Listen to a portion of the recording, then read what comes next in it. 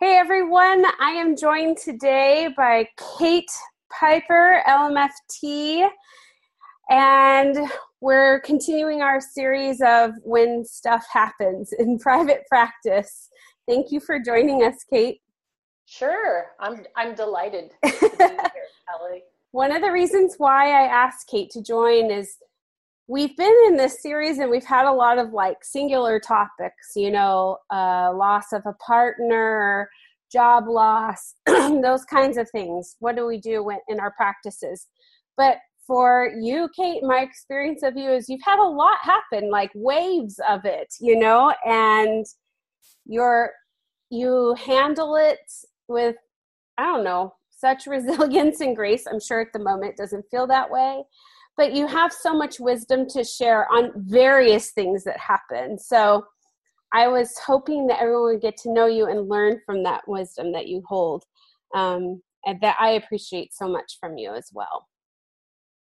Well, I feel honored. I really feel honored, and I'm glad that what I'm putting out there is coming back to me, and it's coming back to me that I'm a resilient person. But one of my hashtags is #BeIntentional.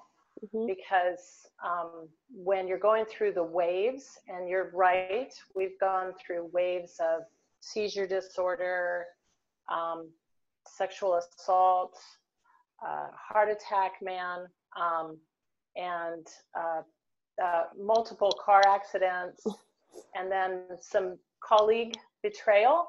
Mm-hmm. And then finally we're on the journey through breast cancer. Mm-hmm. Which you're aware of, but mm-hmm. not like the whole world is aware of until now. Mm-hmm. But what's coming back to me is that people see me as somebody who has resilience and a dash of sense of humor. Yes, that's for sure. I can't even imagine going through our lives and not having a sense of humor. And it's good that that's coming back to me right now with my clients too, that I'm a resilient person and that I model being compassionate for my clients and taking really good care of myself. They see that. Yeah. So that's really good. Yeah. And I'm sure whoever listens to this is going to see it too, because you can't help but spend 5 minutes with Kate and know she does handle things with humor. She's a tough cookie, but she'll make you laugh in the process. So we kind of have a first responder humor, Yes. That I'm working a lot with first responders right now. Yes. And our family, our whole family, I have a family of 6. So I have 4 kids and my husband, and then I have 1 grandson, and I have one, we find out today whether it's a boy or a girl. Oh. I have another grandbaby on the way. And we have a first responder sense of humor. So if you're around our family for any length of time, if you're with me, I have to remember that not everybody has been through all the things that we've been through, and I have to censor my sense of humor sometimes. Well, tell us a little bit about your practice. When did you go into private practice, and what do you? I'm ancient. So I went into practice in 2000. I was working for a gentleman who had a really nice private practice here in the Sierra Foothill area, and a wonderful man. But I let him know that I had a vision of being in private practice and starting a nonprofit counseling center, because having 4 kids and a husband wasn't really enough for me. So, and it was a vision that, like most of us, life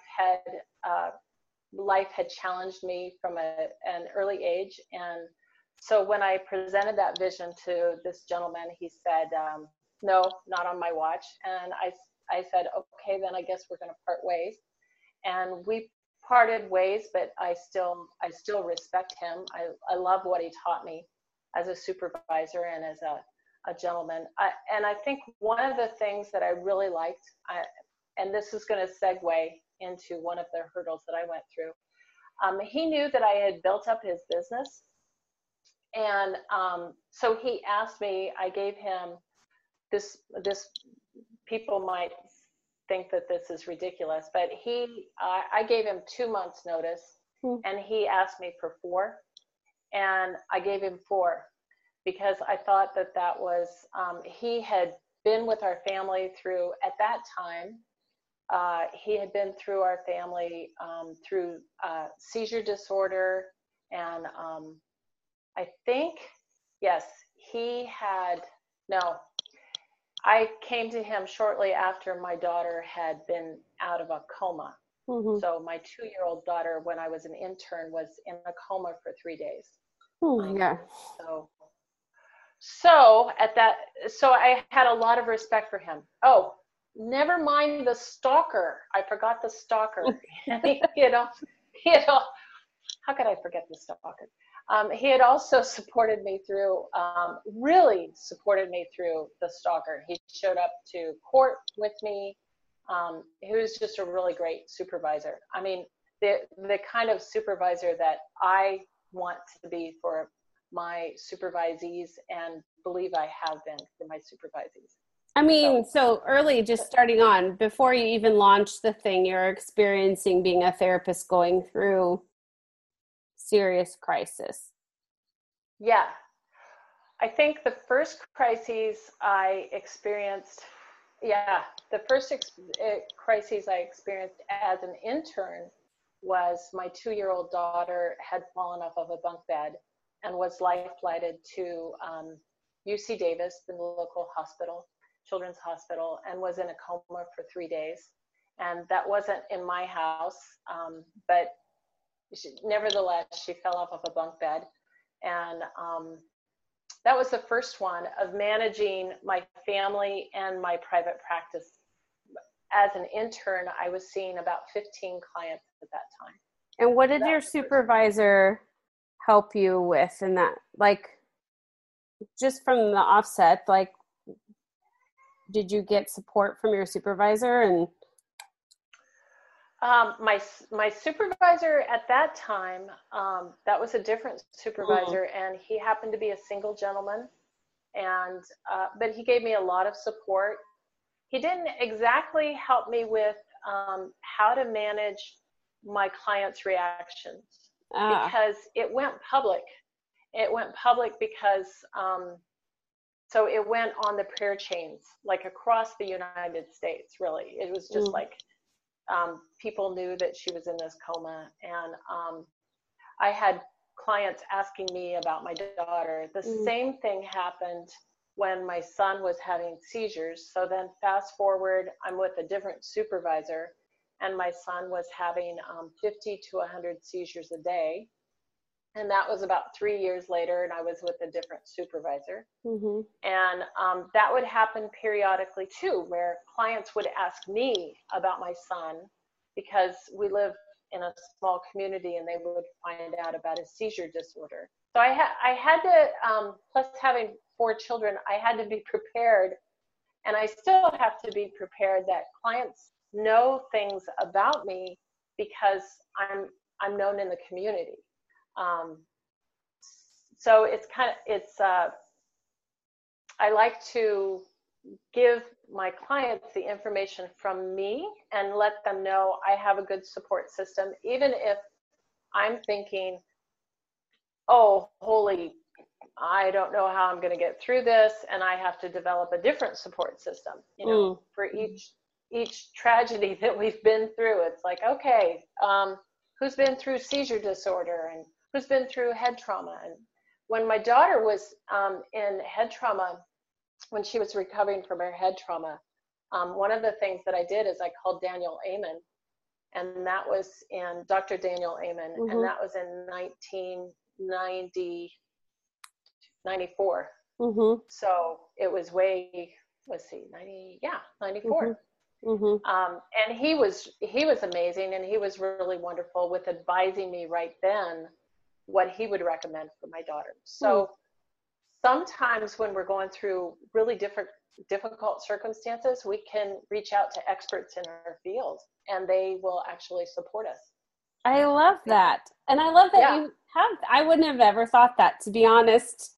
Like, I think there's a tendency for us when we are stressed, not all of us, but some of us, I'll speak for myself, can go more inward and like, oh, I'll just take it to my own therapist and that's it. Or, don't, blank slate in the session kind of stuff. But I think you learned very early on firsthand is that's just not reality, and that clients are going to have reactions to what's going on with you. Well, and then I can model, like a good mom, kind of like a good mom. I'm going through this. Yes, I'm going through this. And do you have any questions for me about this? And I let my clients ask questions, and then I answer. And some of the just recently about my breast cancer, one of client asked me, well, how are you doing today? And I said, today isn't a really good day to ask me how I'm doing. I'm getting support and I'm doing okay and I'm keeping hope. But I didn't want to say, I'm really having an existential crisis. And right after this, I think I'm going to, like, I don't know, explode on somebody about this whole situation. Right. But I think throughout the years, and it's not going to be perfect when you're going through difficult circumstances, but throughout the years, I've learned, okay, you found this out. You found out that my daughter was in a head trauma, or you found out that my son had a seizure disorder, or the heart attack was really hard when my husband had his massive heart attack and emergency triple bypass and valve repair and all of that. He always wants me to add on emergency, because it's not enough that he had a heart attack. It's an emergency triple bypass and valve repair. I think that was the most difficult time for me, because it's a little like what I'm going through right now. It's so when we've gone through the seizure disorders, and when we've gone through the seizures, and when we've gone through the head trauma, my husband and I had each other supporting us. And we're a good team. We've been through hell, but we're a good team. But when I'm managing my clients, my reaction, and then my husband and we're like supporting each other, and we're still going through it. That's when it's a little bit more difficult. Does that make sense? Yeah, for sure. You've lost your teammate in a sense. Yeah. So you've had your practice since the 90s then? Oh, I've been an intern since the 90s. I've had my private practice since 2000. I'm sorry. When did you form your nonprofit? 2001. Okay. And then forever. Forever. And how would you say, like, the stuff you've been through in life has informed your practice as well? Like, do you find that I don't know, that shifts who you serve? Yeah, it's who isn't a really good fit for me right now. Sometimes, not the worried well, but the worried entitled well. That's just not my ideal client. Yeah. The worried well, I can sit across from, and I can have compassion for them. And but the worried entitled well, it's not a good idea for me to sit across from them for too long. Yeah. But so it really helped me. It helped me identify. Yeah. And then working with trauma. Yes. I was going to say. Being an EMDR therapist. Yes. Right. So I'm certified EMDR. And now this weekend, I begin my consultant and training EMDR process. So I'm really excited. I'm helping to train therapists to do EMDR. I'm a coach this weekend at a training. Right. And then I do critical incident stress management and debriefing, and I work for the CHP, and then I work with firefighters and other first responders. And I love that work because it's, I love all of that work. I love showing up, being of help, and then saying goodbye. Mm-hmm. Yeah. It energizes me. I was thinking too about like you had what was it? A parenting group. Was that what it was? You had a parenting Yes, group. I do the parent project. I still do the parent project. Mm-hmm. And in fact, tonight I'll be doing a class. My husband said that, and you will probably understand this. My husband said just this last weekend, he said, the problem is you're good at too many things. Well, and it's not, okay. It's not that I haven't niched. It's that when I started out, I worked with parents and children, right? And I niched parents and children, and I was known in this area and in our community for parents and children. You know, I was the go-to person for that. And then, you know, as I evolved, I moved into couples and really working really well with couples and really working with their families. And EMDR for me was, for me personally, right? When I went for the training for EMDR, I found it so powerful for me personally that I went to an EMDR therapist and just, oh, wow, it was just amazing. So I love doing EMDR and use it as a tool to integrate with my clients. And I'm really passionate about it. But it's also a tool, it's like a power tool, and I'm really partial about it. So it's a power tool that you don't give to a toddler. You know, it's kind of like my Sawzall that I got for Mother's Day. You don't give the Sawzall to my 6-year-old grandson. So EMDR to me is also a tool that in the hands of a really good therapist who really understands trauma can relieve a lot of symptomology that clients have. So anyway. I think, well, to that point, what I've noticed about you, I agree that you are an example of longevity in practice and how diversity comes over time. But also what I see are pieces of your story in the different ways you've served. You know, like the parenting stuff. You've been through a lot with teenagers. You had several children, like on the other side of it. You know, all of that. I think it just comes with living life, and your life experience has informed some of these established ways of serving your community over time, you know, and it makes sense to me that you've taken what you've been through and it's informed how you help others. Right. And I think one of the things that it helps is that I don't know.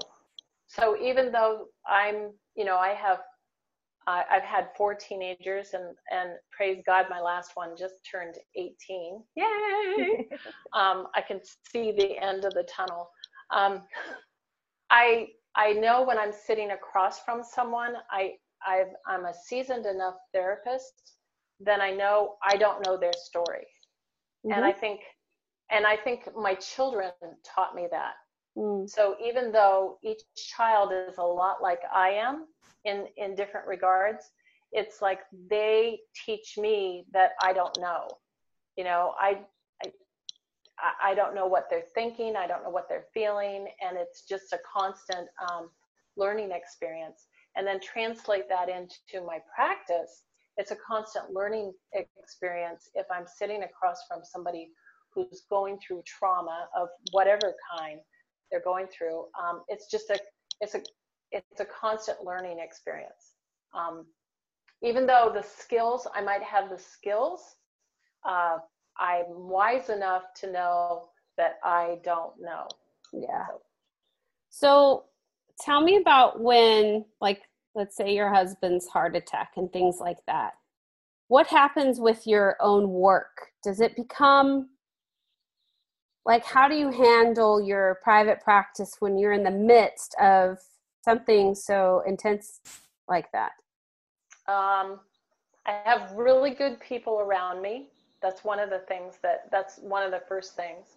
So regardless of what's happened in my community, I have outstanding friends that I would say one in Canada, or not Canada, Colorado, one, she's now in New Mexico, and one in Southern California that I can call, and one in Kansas. I'm afraid I'm going to miss one. But I have really good friends around me who've known me forever, who I can call up and I can cuss and I can say, this is nuts. Oh, my friend in Reno, I'm so sorry. But I can say, this is ridiculous. This is nuts. I can't believe this. And now I'm going to go do counseling and listen to other people's problems. So that's one of the things that's just mandatory. There's a parable in the Bible. There's a story in the Bible that where somebody wants healing, and the thing that they have to do is they have to get to who's going to heal them. And I have good what you would call carpet carriers, who will kind of pick me up and let me cuss and let me pray and let me yell and let me cry. And then plus I've always had a good therapist. So even if I've had to switch therapists, I've had really good therapists that I can go to and process. That makes sense? Mm-hmm. Okay. Do you find were you able to take time off when you needed to, or was that just not an option sometimes? When my husband had his heart attack, I'm looking at it now, and probably for the last 2 years, I've wondered how I really made that through. I think one of the things that helped is I had other therapists working in my practice. I had 2 men and a woman, and then my assistant at that time in my practice they were an amazing support, and they understood, don't touch me, because if you came up and hugged me in the middle of the day, it would be possible that the rest of the day was done. I couldn't reconnect back for my clients. So I did have to take time off periodically, and I really had to manage myself really carefully and be really intentional about focusing on my clients. And I can't say that it was easy. It was really difficult, but especially with my husband recovering from his heart attack, there wasn't an option. I didn't have days off. I take little times off, but not. I mean, looking back on it, I wish I would have called up the community and said, I need 6 weeks off. Somebody fundraise for me. Mm-hmm. That would have been really smart, but right. I didn't do that.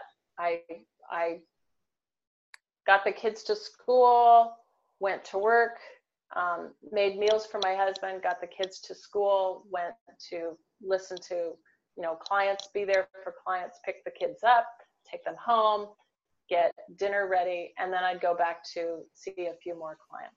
Mm-hmm. But yeah, and that's where I think most people who know me know I run, I swim, yes, I bike, and that's where that became a top priority. I mean, it was like, you can't interfere with my running, you can't interfere with if I have a swim planned, if I have a bike, it's like that's sacred territory. Mm-hmm. Yeah. You are a triathlete for sure. Yeah. I think so. Through the course of being in practice this long, do you feel like you've gotten better at coping or managing when stuff happens? Because more stuff has happened since your husband's heart attack. Yeah. I've gotten better at it. I've gotten better at this is a season and it's going to pass. Mm. And I've gotten better at letting my clients know you don't have to care for me. I've gotten much better at that. This is a season, it's going to pass, and I'm here for you, and I appreciate that you care about me, but you don't have to support me. I'm getting really good support. Yeah, at first, I don't think well, you don't know how to do that. Like when my daughter went in the coma, I know I did good work at that time. I probably took more time off when my daughter went in the coma than I did when my husband had his heart attack. And the other thing, Kelly, is I can't work with clients who expect perfection. And I let them know that right at the start. I think when you and I met, I was really feeling shameful that sometimes I run 5 minutes late. And or maximum like 10 minutes late. Right. But I learned with having the 4 kids, and especially with seizures, you know, when you're having seizures and stuff like that, I kind of developed this mindset of I respect people's time, and I respect my time. But if we're talking about being perfect, then I'm not the therapist for you, because I don't think it's realistic. And so but I let clients talk about that, and I talk about that, and I also just kind of bottom line it. If you're expecting, your appointment to be at 10 o'clock on the nose, and not sometimes 5 after 10, and not me, being there waiting for you, then I'm probably not the best therapist for you, because my life, I haven't been able to do that in my life. I could be out the door and on time, and then a seizure happens, or a kidney stone happens, or whatever. It's been really kind of, and maybe in another, it's interesting because when I'm working for agencies and organizations, I'm there early. But in my private practice, I let my clients know, hey, if you come 5 minutes late, it's okay with me. I'm not gonna get all uptight. 15 minutes late, we're gonna have a discussion. Yeah. But that's one of the things, is I cannot work with people who don't want to work through their perfectionism. If they come in and they see perfectionism as an issue, then I'm happy to work. I'm probably a really good therapist to work with them on challenge that. Yeah. Yeah. Would you say we're gonna have some fun? Would you say that, I don't know how much you want to talk about it, but when there was like stuff with colleagues and things like that, was that a different kind of stress than when it's your family and it's health, or, relationships, like your personal relationships versus with a colleague? Colleague betrayal. That's what we would say. Okay. That was really hard. Yes. That was really hard. And I, even today, as I was thinking about it on my run, I was, because I was thinking about talking with you, and I want to be a person, and I intend to be a person who still gives a blessing to those people.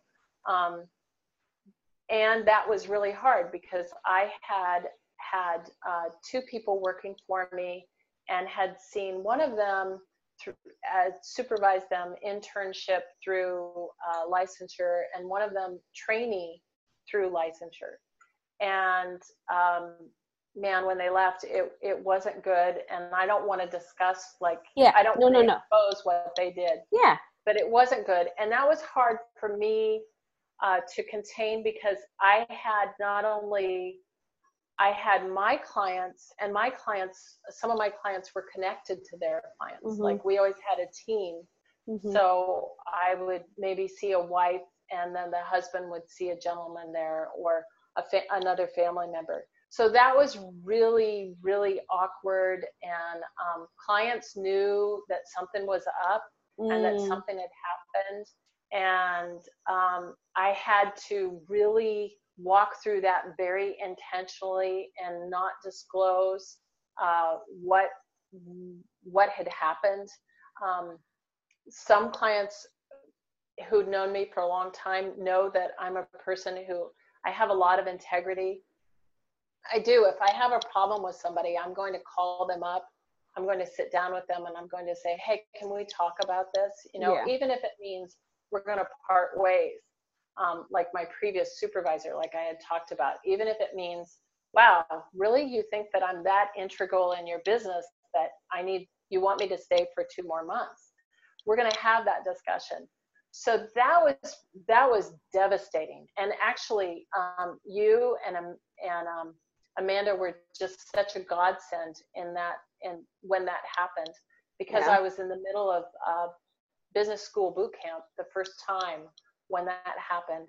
And the therapist in the community actually really supported me in the business school boot camp of just, that's, kind of validating that's not it wasn't ethical. It wasn't integrity. That your reaction was appropriate to the circumstance. And I think too, like, but I think what can feel different is, like, personally speaking, when something has happened in my own personal life, it feels like, okay, I can manage that. But when it happens with a colleague, it feels a little less like I have any sense of control. I know control is all elusive, but it feels like it's more impactful on the practice. Like it could hurt my practice more than what happens in my personal life and my own stress. I can take care of myself. But if someone on the outside is, whatever, it feels like it has more of an impact on, referrals and all of that kind of stuff. And you're in a small town too. So I'm sure it was more stressful. Very awkward.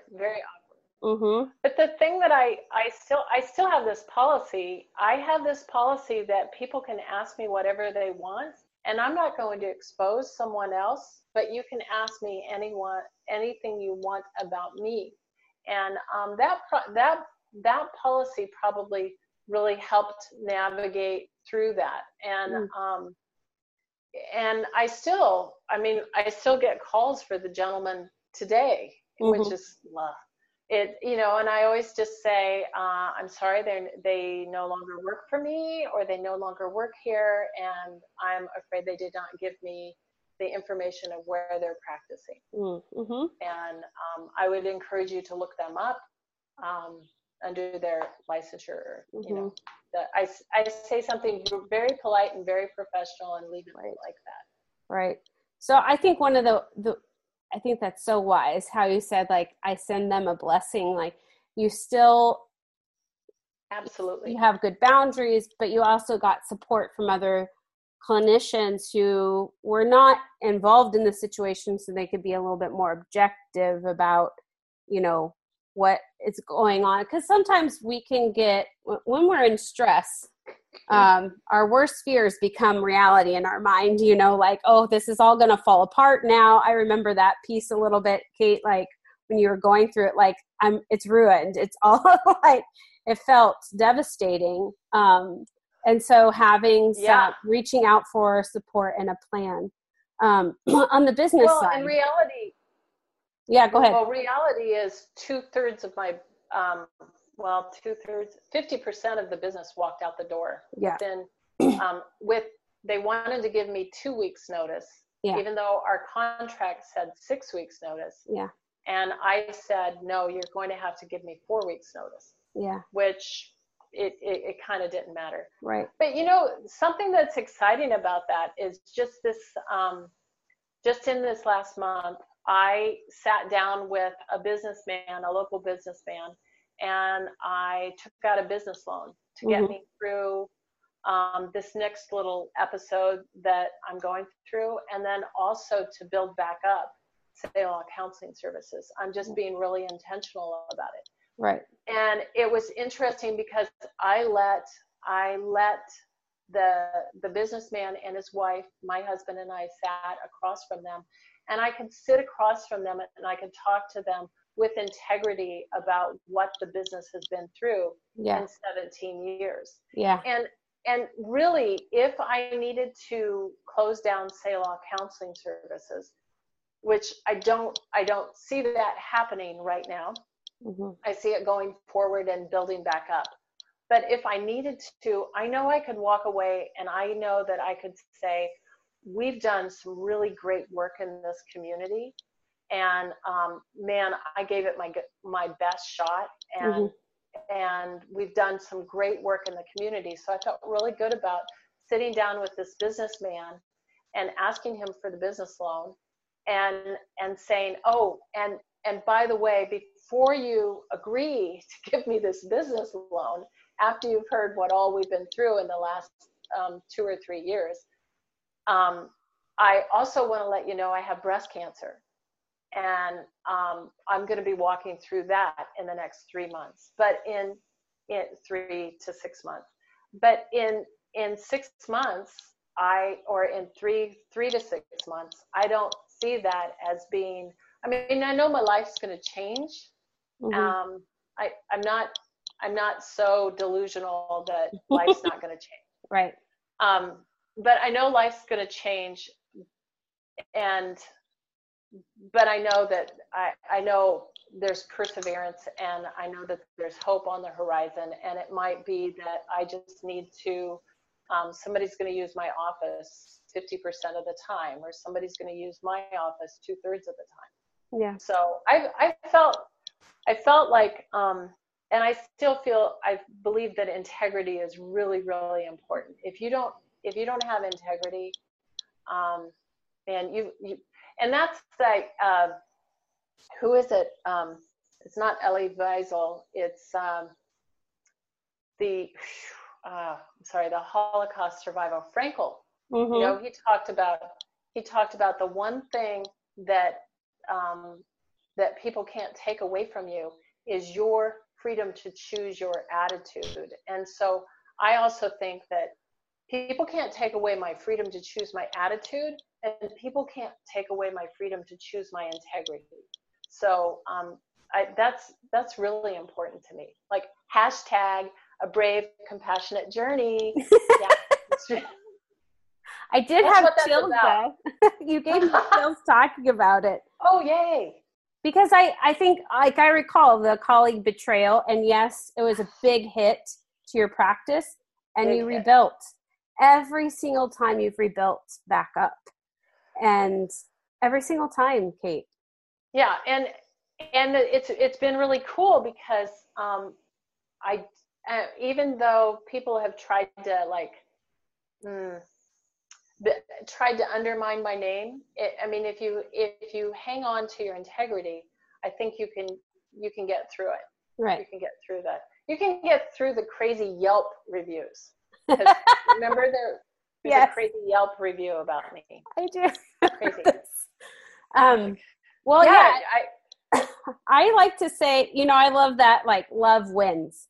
When you are loving and kind and have that integrity, it'll always win. It may take a long time to see the win, you know, but it does. And I think your life is proof of that. And what I've watched you walk through, run through, swim through, fight through, you know, numerous times. And I know we're not getting into all the details of all the different things you've been through, but I think people can just hear your story and get a taste. Like, there's a lot that in a lifetime of a practice that you yourself as a human can experience. It will impact your practice, and you can come back from it.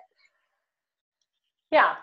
And you can, you know, people don't need to know that you've been through all of this shiz. Mm-hmm. But I think that they experience it. I think that it shows up in the room with me. Yeah. It shows up in being able to be quiet and being patient, and not just talking about self-care. But my clients know that they know I live out self-care. Every once in a while they will express a little concern because I run on a country road and I bike on a country road, and they're like, that's not self-care. It's the road I live on. I can't help it. So, yeah. Anyway. So if someone's listening to this and they feel like they've been hit wave after wave after wave, what do you want them to know? Wave after wave. Wow, what do I want them to know? I want them to know, I want them to know that it's okay to fall down 7 times and get up 8. I want them to know that each time that they fall down, that there's no shame in having your face like completely in the mud and completely just thinking, oh my gosh, I don't think I'm getting up from this one. And it's okay to reach out for help. And it's okay to take some time out for yourself. And you can get up 8 times. Fall down 7, get up 8. Don't worry about, try to have a good attitude, but there's going to be days where you're not going to have a good attitude, where it's like, this sucks. I don't want to walk through this, and be around people who can appreciate you being real. And if you're around people who can't tolerate you being real, get new friends. But that's what I would say. I would say there's no shame in falling down 7 times. I don't know if you added it up, if we've been through, so seizure disorder, I mean, we've been through thousands of seizures, had trauma, the life flight, the coma, both of my parents dying, so now we're up to 4, then the emergency triple bypass and valve repair, that's 5. But we've been beyond 7. We've been beyond 7. Yes, and you have. That's what I would say, is fall down 7 times, get up 8, and get really good friends around you. Yeah. Yeah. And I would also say, from what I've learned from you, it's just some point you have to laugh about it, like the ridiculousness of it. Like, humor does carry you through. And I think also, like, you have always been someone who has been really honest about, like, this is what I'm struggling with, and been open for getting help more and more. I